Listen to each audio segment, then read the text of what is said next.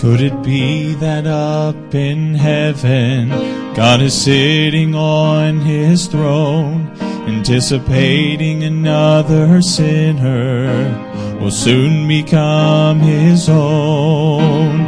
Years of wasted living and years of toil and strife are just about to be over as he receives the gift of life. Go sound the horn, strike up the choir. A sinner is saved, saved from the fire. No more in darkness, he received my son. All heaven rejoices, that's the value of one. The Holy Spirit has been working to soften up a heart. All he needs is a willing servant to simply do his part. Can you imagine up in heaven the joy there'll be that day when a sinner bows his head to pray? Can't you hear the Father say, go sound the horn, strike up the choir. A sinner is saved, saved from the fire. No more in darkness, he received my son. All heaven rejoices, that's the value of one. Start construction on his mansion there on Hallelujah Street. He doesn't know yet what is waiting when the Savior he will meet. He'll meet. Go sound the horn, strike up the choir. A sinner is saved, saved from the fire. No more in darkness, he received my son. All heaven rejoices, that's the value of one. All heaven rejoices, that's the value of one.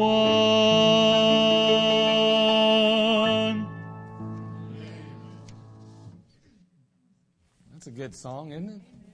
I like that, fellas. Yeah, we can use you. Come on, take this down for me, would you? All right, good. We're back in our study again. Where's that ad at? Where's that stuff at anyway? Okay. Brother Steve, you got it up there? Okay, good. We're giving these guys just a minute to get this handled. Again, we had a great time last night, and I really enjoyed that. And thank you, brother. And these guys are going to have a hard time. I mean, it's going to be like walking, through the gauntlet as I walk back and forth with that camera back there. If somebody's trying to watch it on live stream, good luck. They'll hear a voice. They won't see me because I'll be ducking. Yeah. All right. Well, we're going to go ahead and once again deal with our great miscalculations and mistakes. And we got a few more weeks of this. And I started to put a couple of them together for today. And as I went along, I thought, there's no way in the world we're going to get to all that with this cold weather and stuff. I want to get you out of here really early tonight. And so I thought we better just stick with one tonight, okay? So, great miscalculations and mistakes. Romans chapter 15, verse 4, for whatsoever things were written aforetime were written for our learning, that we through patience and comfort of the Scriptures might have hope. And again, we always say it every week. We just want to remind everyone again, our goal here in this particular series is to try to learn from the mistakes of others. The Bible says there's some things that were written and given to us in the past, outlined and ultimately preserved in the Word of God for us so that we can avoid some of the same pitfalls. And so we want to learn from the miscalculations and great mistakes of gone by Christians and other godly men and women. So we want to let them pay the price instead of us. Amen? And we talked about Eve and Cain and Lot and Abraham. We learned a number of different things along the way. We touched on Aaron and Korah and Moses. Another time when it says Moses made his mistake was that he let his anger get the best of him and he miscalculated how far his anger would take him. We talked about a number of others like Jephthah who made the mistake of speaking before he thought and it cost him greatly. He said, think before you speak. Well, that's a good lesson to learn. He said Jehoshaphat's great mistake was joining with the wicked. Jonah, of course, his great mistake was that he ran from God and he miscalculated God's reach. Can't get away from the Lord. Amen? That's good, isn't it? Israel made the mistake of removing the ancient landmarks and miscalculated the price of doing so. And tonight, we want to continue and we want to deal with Judas. We want to look at Judas tonight for just a few moments. In the book of Matthew, we're going to kick things off, chapter 26, verse 14 through 16. If I could have somebody that would read that for me tonight, that'd be good. Matthew, chapter 26. Matthew, chapter 26. Will help me with that. Did I see a hand? Yeah, go ahead, Mark, if you would, please.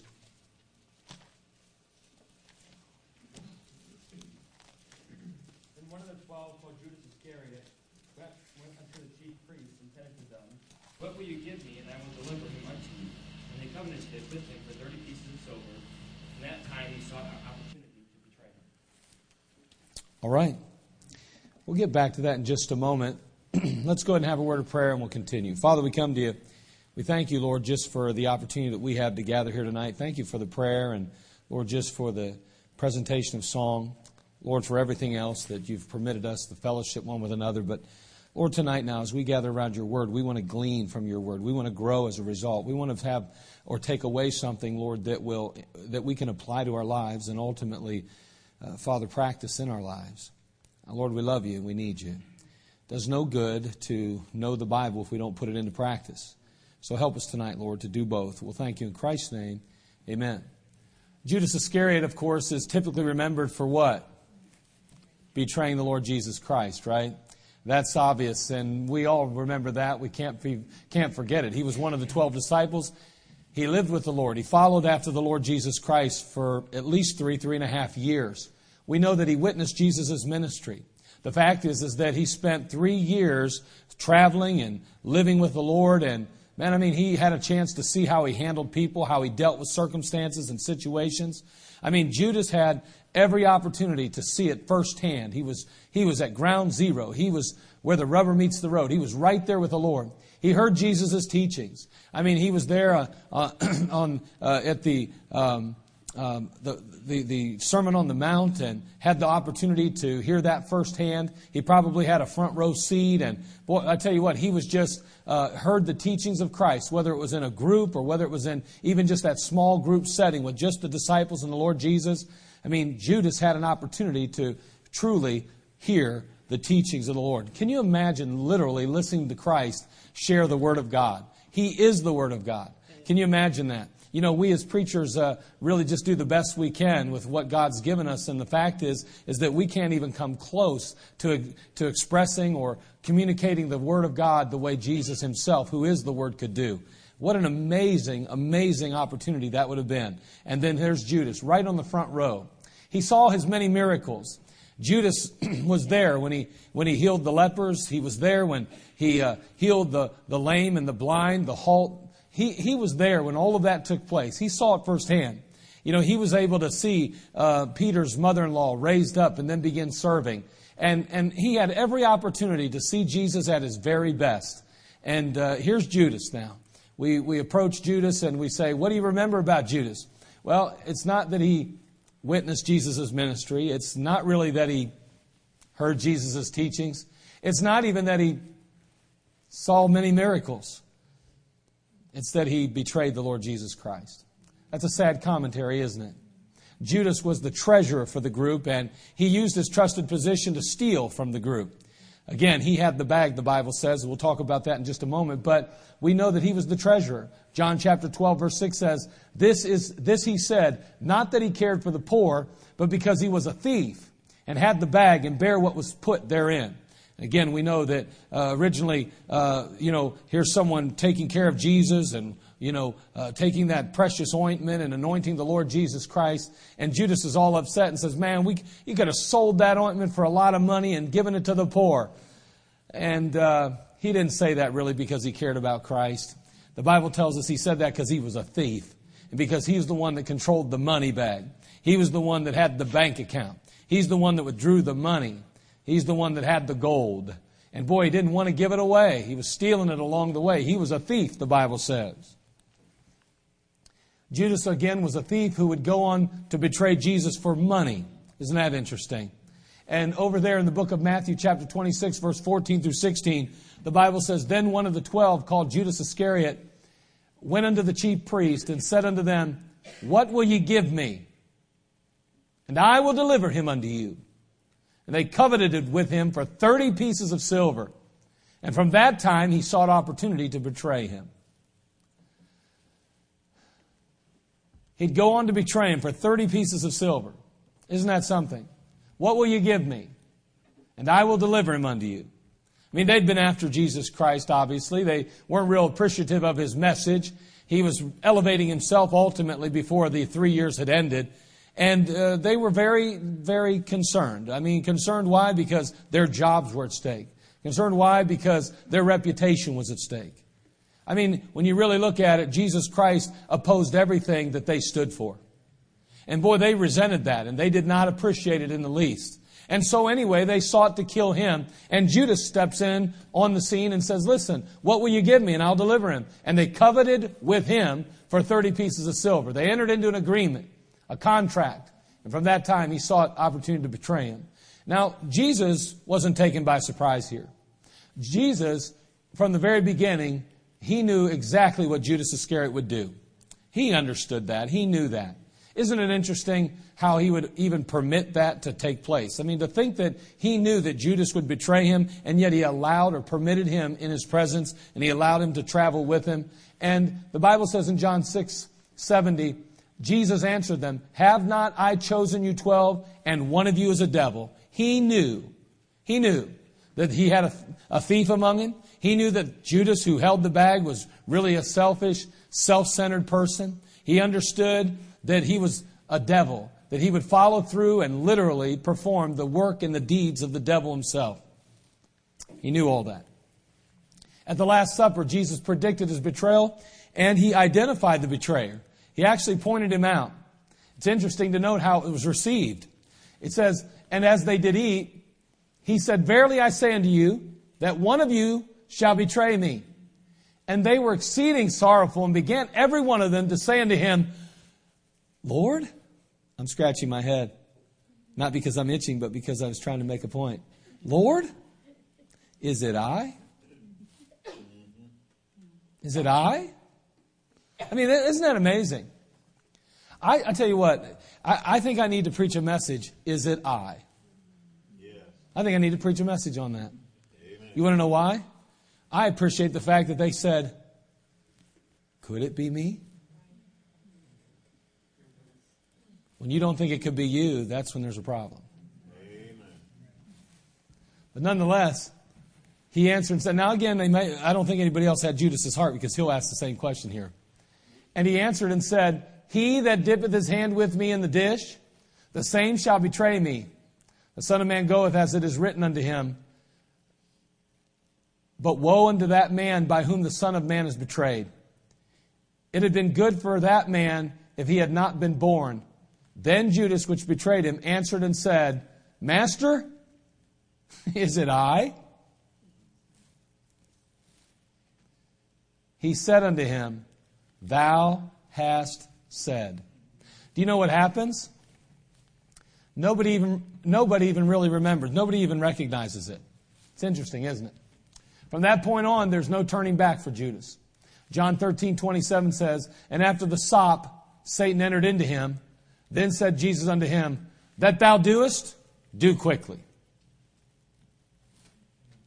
Jesus had been praying in the garden.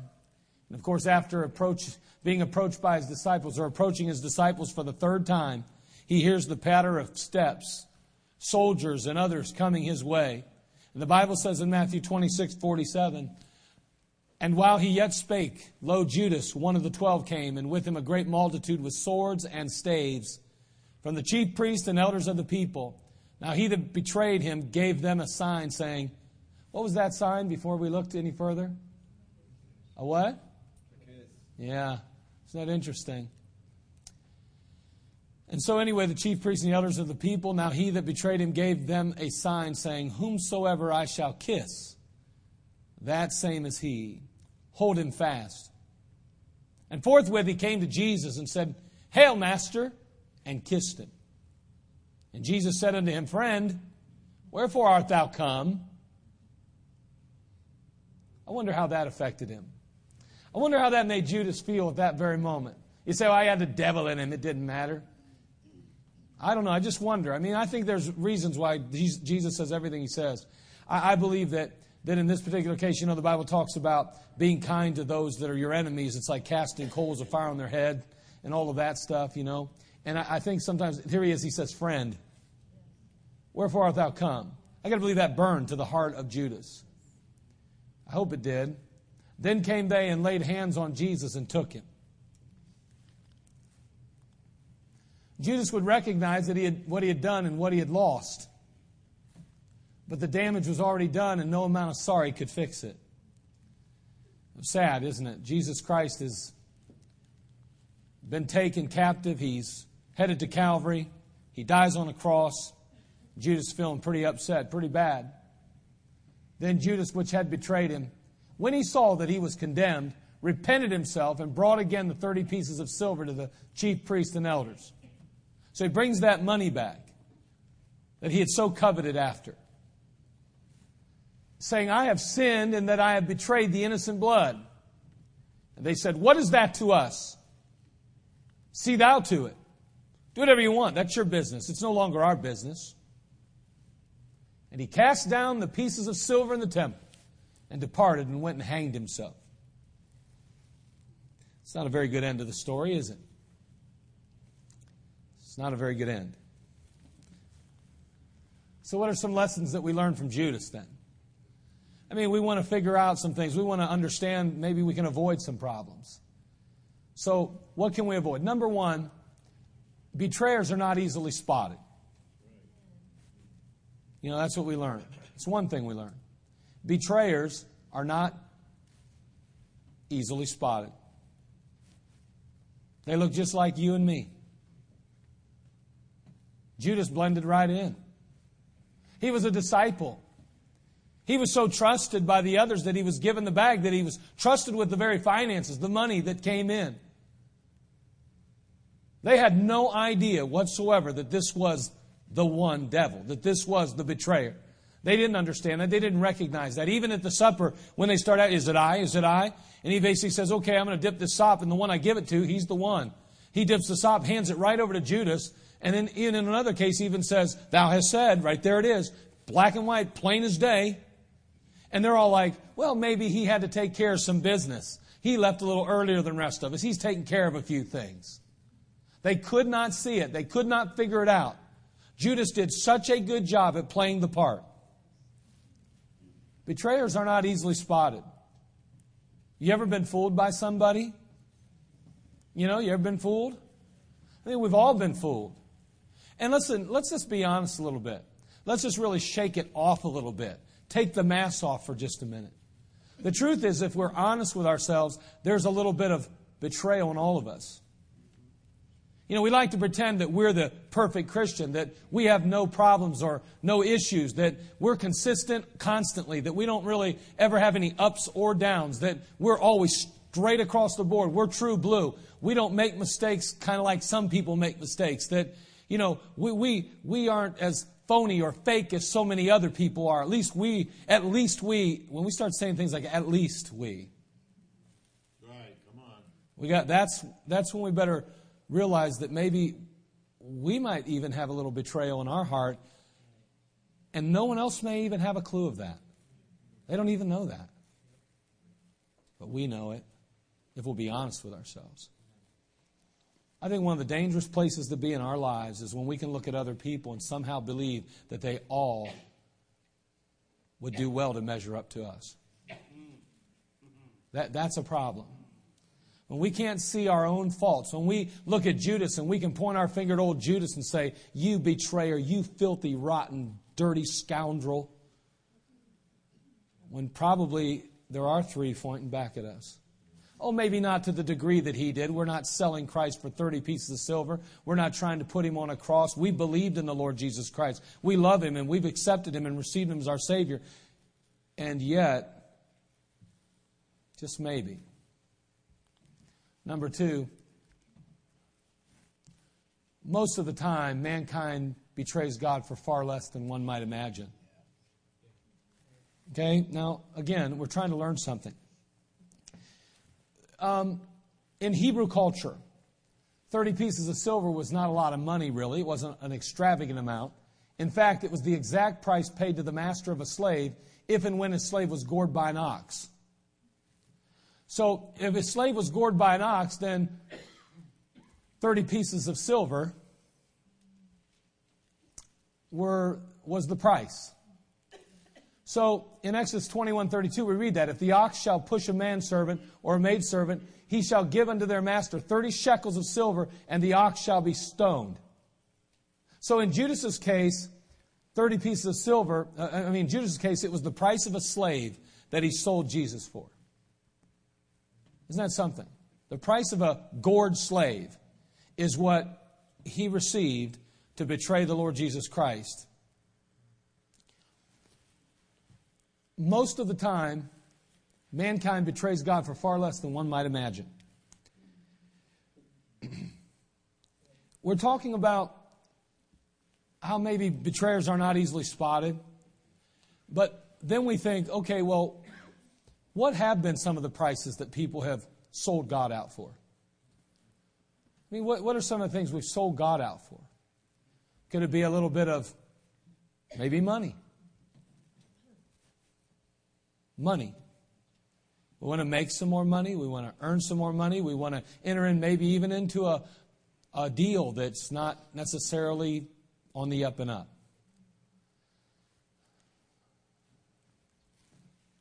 We possibly struggle or want something that is not biblical or scriptural, and so in order to do that, we step outside of the norm and, well, what's norm for a Christian, and instead sell the Lord down the river. All because of a need in our life or something we want. And we don't look at it like Judas, and we don't look at it like we're betraying, but in reality, after everything Christ has done for us, isn't it a betrayal when we're not faithful, committed, and devoted to Him? Isn't that a betrayal? I mean, if you have a good wife or a good husband, and even if you have a bad one, I guess, biblically, but let's just say you had a good one. All right? Hopefully you do. And you're not faithful to that person, that's a betrayal. That's a betrayal. And, you know, if you're young people or you're kids and you've got parents that love you and they're trying to provide for you, and then you'll turn around and after they've done all those things for you, you won't obey them. You'll end up going your own direction, doing your own thing. Well, that's a betrayal that's just a betrayal. And all I'm saying is that when you think about it, think about our hearts and where we're at sometimes. And so Judas teaches us a couple things along the way. Betrayers are not easily spotted. Most of the time, mankind betrays God for far less than one might imagine. I mean, it's not a matter of, do you want to be a millionaire? Reject God. Turn your back on your Savior. It's usually, do you want a little overtime? Oh, that's right. Do you want a girlfriend or a boyfriend? Do you want a specific job or career? Do you want to go to parties? You want to drink alcohol? You want to get involved in drugs and immorality? That's usually what it is. That's what causes us to take that step away from God and sell Him out. That's usually what it is. It's never the big stuff usually. Rarely is it, oh, you can be have a $20 million contract playing pro football and have all the immorality you want and have all the cars and the houses and the materialistic things you want. You can have this unbelievable worldly lifestyle if you'll sell God out. No, it's usually something simple and usually inexpensive. In reality, we're selling Him out for nothing. Okay? Number 3, we learn from Judas that the love of money is still the root of all evil. Isn't that something? Yeah, we forget that. We do forget that. We forget it. That the love of money is still the root of all evil. In 1 Timothy 6:10, for the love of money is the root of all evil, which while some coveted after, they've erred from the faith and pierced themselves through with many sorrows. Again, notice they coveted after. They wanted it. They longed for it. That was their focus. They were really and by the way, let's put it this way. And we mix this up a little bit too. We take the money issue and we say, okay, coveting after is just wanting something somebody else has. I think coveting after sometimes can be what I have, and I'm not willing to give it when God asks for it. Because it's really God's. So in a sense, you're coveting what's not yours anyway. If God asks for it, it's no longer yours.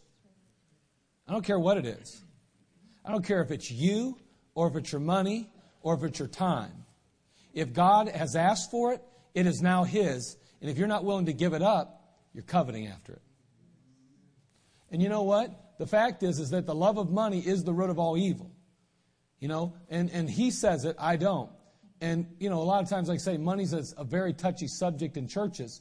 But the reality is that it's one of the most important, most paramount aspects of life. If there is one area that has messed up more people in this room, it probably is money at some point in your life. You didn't know how to handle it. You know how to deal with it. You may have made bad decisions in finances. You found yourself behind the eight ball, so to speak, because of a purchase that you shouldn't have made or something like that. Money has messed us up.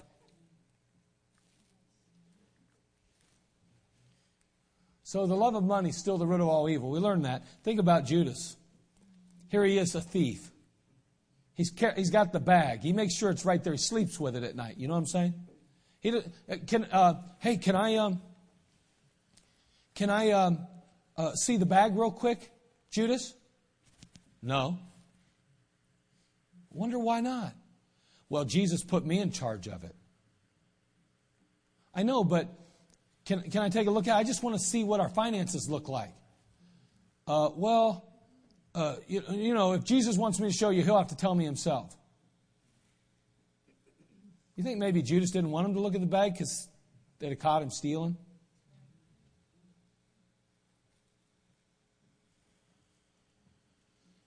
We got to be careful.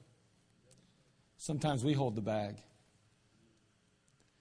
Maybe it's our finances in our home as a husband or a wife, and we don't want the other to know what we're doing with it. Because we know they wouldn't be happy with what we're doing with our finances. Maybe it's that phone that we have. And the wife says, can I use your phone? And you think, I don't want you using my phone because you may see something you don't want to see. You know where I'm going with that. Listen, it's something we have to be careful about. We just have to think it through. And again, if there's areas in our lives where we're struggling or there's areas we're dealing with, then fine, but deal with it. That's all. Nobody's perfect in here. But we have to at least face those issues and we move forward. We look at Judas and we just assume he's a really wicked guy. He's got the devil in his heart. Well, what do you say about Peter?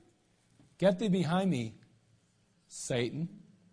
If Peter and Judas, a disciple of the Lord, could possibly find themselves being equated with Satan himself, I got to wonder if we couldn't become tools in the hands of Satan. That's right. That's good. I just wonder about that. And all I'm saying is we just need to think that stuff through. The love of money is the root of all evil. Let's be careful we don't find ourselves coveting something or holding on to something that's not ours and then we find ourselves like Judas probably holding the bag really close because we don't want someone to catch us in a mess. When one betrays the Lord, it never turns out well. We learned that. Guilt was a part of what went down with Judas. He had a lot of guilt. By the way, let me say this. I think it's important to understand something. Someone says, well, yeah, if I did what Judas did, I'd have a lot of guilt too. We have God living in us. Perfect, sinless God. Why is it that littler things don't cause us to feel guilt? That's good. Yes, sir. That's good. Why is that? Yes, sir. I was telling my wife tonight, I said, we get on these stupid Google searches, and I have to do a lot of this for this stuff. I'm thinking about trying to find a little CD disc that just has pictures on it, because I can't stand getting on Google anymore because I'm running into a mess lately. Just trying to look up pictures. Can I tell you that if there's no guilt sometimes when we see things that we shouldn't see, you say, that's no big deal. You see it everywhere. You see it on the bulletin boards now. You see it on the commercials. You see it. We get desensitized to things. Yeah. And it's not a big deal to us. And one day we wake up when the Holy Spirit gets a hold of us and we go, my goodness, I wasn't even thinking anything. That was no big deal at all. What happened to me? Let me tell you something. We look at Judas and say, that's a big deal. No wonder he felt guilty. No wonder he's struggling with remorse. No wonder he's having all those. We ought to be having those issues in our life on a regular, ongoing basis. I'm not saying we should live with guilt. I'm saying that when things in our life don't measure up to the Word of God and the standard of God, it ought to prick our heart. It ought to convict our soul. It ought to cause us to question ourselves and ask ourselves, man, I should probably do something differently. I ought to make a change in my life. I ought to repent of this. I ought to turn from it. It doesn't have to be big, because if we'll do it when it's still small, we'll avoid the big problem. Whether it's our attitude, whether it's our actions, no matter what it is. I mean, we're going to the restaurant and we're starting to get snippy and snotty with the waitresses and the waiters, and we're starting to find ourselves kind of in this attitude of, well, you work for me and I own you right now, and when I leave here, if I give you a good tip, you'll be lucky because you better treat me right. You better. What's wrong with that attitude? We're Christians. We ought to care about people and we ought to treat people with respect, and we ought to treat them, esteem them better than self. That ought to bother us when we walk out and after a few times that say, why am I acting this way? Why do I feel the way I feel? Why am I so demanding of people lately? You say, well, that's not a big deal. Compared to Judas, it's not. But as a child of God, it ought to be a big deal. Our testimony's on the line. His testimony's on the line. Guilt, remorse, and sadly enough, even death. I mean, in his case, it caused him to end up dying. Isn't that horrible? The thought of that. And you know what? We see it all the time. How many people have you known that have turned their back on the Lord, got involved in some kind of drug addiction or some other issue, and before you know it, they die early? Oh, maybe they didn't go out and hang themselves, but in a sense, they killed themselves by their lifestyle. All because they betrayed the Lord. All because they turned their back on the very one who turned His face to them and His grace to them. The love of money is still the root of all evil. When one betrays the Lord, it never turns out well. And finally, last but not least, remorse doesn't equal repentance. And again, we don't have a lot of time to go into all that, but one can feel remorse for getting caught or the consequences of it that it produces, but still, that's not necessarily repentance of sin. There's a difference. I'm sure Judas was upset. And there was a part of Judas, I think, that genuinely was concerned that he had betrayed, as he said, basically a just one or a man without guilt. But I also think he was very concerned that he had lost what could have been. And a lot of times, the truth is that we may have remorse over things that we've done, things that we've said, but have we genuinely repented? I mean, do we have a heart to turn away from that sin? Or is it just, man, I wish I wouldn't have got caught. And these consequences are killing me and I can't stand it and it's bumming me out. There's a difference. And Judas teaches us, obviously, that something was wrong. You got to believe that if he truly repented, I have a hard time believing he walked out and killed himself. I have a hard time believing that. Now, I think he might have had a difficult time forgiving himself, but if he truly repented of it and recognized the fact that he had turned and he'd have thought to himself, wait a second, I really made a horrible issue here. And I mean, maybe he would have killed himself. I don't know, but it just seems to me that repentance didn't take place here. As a matter of fact, we know it didn't because later on in the book of Revelation we see him again. But the fact is that Judas, he had some remorse, but he didn't have repentance. what do you got going in your life? You know, is it remorse or is it repentance? And, you know, sin is something that is easily received in our life and our cultures today. It's so acceptable. And we just have to be careful that we have the mind of Christ on it.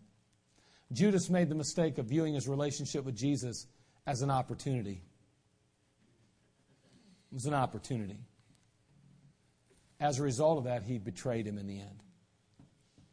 An opportunity. I think Judas wanted to rule and reign with Jesus. I think he wanted to be BMOC, big man on campus. I think that he did. I think he followed the Lord, trusting and hoping that Jesus, being Messiah, would ultimately take his place on the throne of David, and he would go ahead and appoint his czars. And he'd be one of them. Maybe even be his right-hand man. I mean, he was trusted with the bag. I mean, he had the treasure there, so God obviously trusted him, and he stayed close, and I think opportunity was what it was really more about. And then, of course, opportunity to defraud, ultimately get ahead personally. Wouldn't it be sad to think that somebody actually served in the ministry as a Sunday school teacher, a bus worker, or possibly an usher or any other position in the church because they felt they could get something out of it? Wouldn't that be terrible? To think that I'm going to serve the Lord because this is a good opportunity to feel valuable as a person, to feel needed, to be loved, to be accepted. Wouldn't that be terrible? Judas shows us that he made the mistake of viewing his relationship with Jesus as an opportunity. You know, when we serve the Lord, it shouldn't be so that we can feel good about ourselves, so that we can have people that express their love and appreciation toward us, so that we can walk out of here feeling valuable and as though we rate. We ought to do it just simply because of Him. And I just want to encourage you to think about some of the lessons we've learned from Judas. It goes on to say he miscalculated the high price of selling God out. It cost him greatly. Cost him greatly. Those are just some things that we learn from Judas. And I trust that hopefully we learn them in a way that we can avoid some of the pitfalls that he did. I don't know that anybody in this room would ever betray the Lord like that, but then again, in our own way, if we're not careful, we can and very well could betray Him to some degree or another. May God help us not to do that. Father, we come to You. We ask, Lord, that You just be with us tonight. And again, we thank You, Father, for Your love and grace.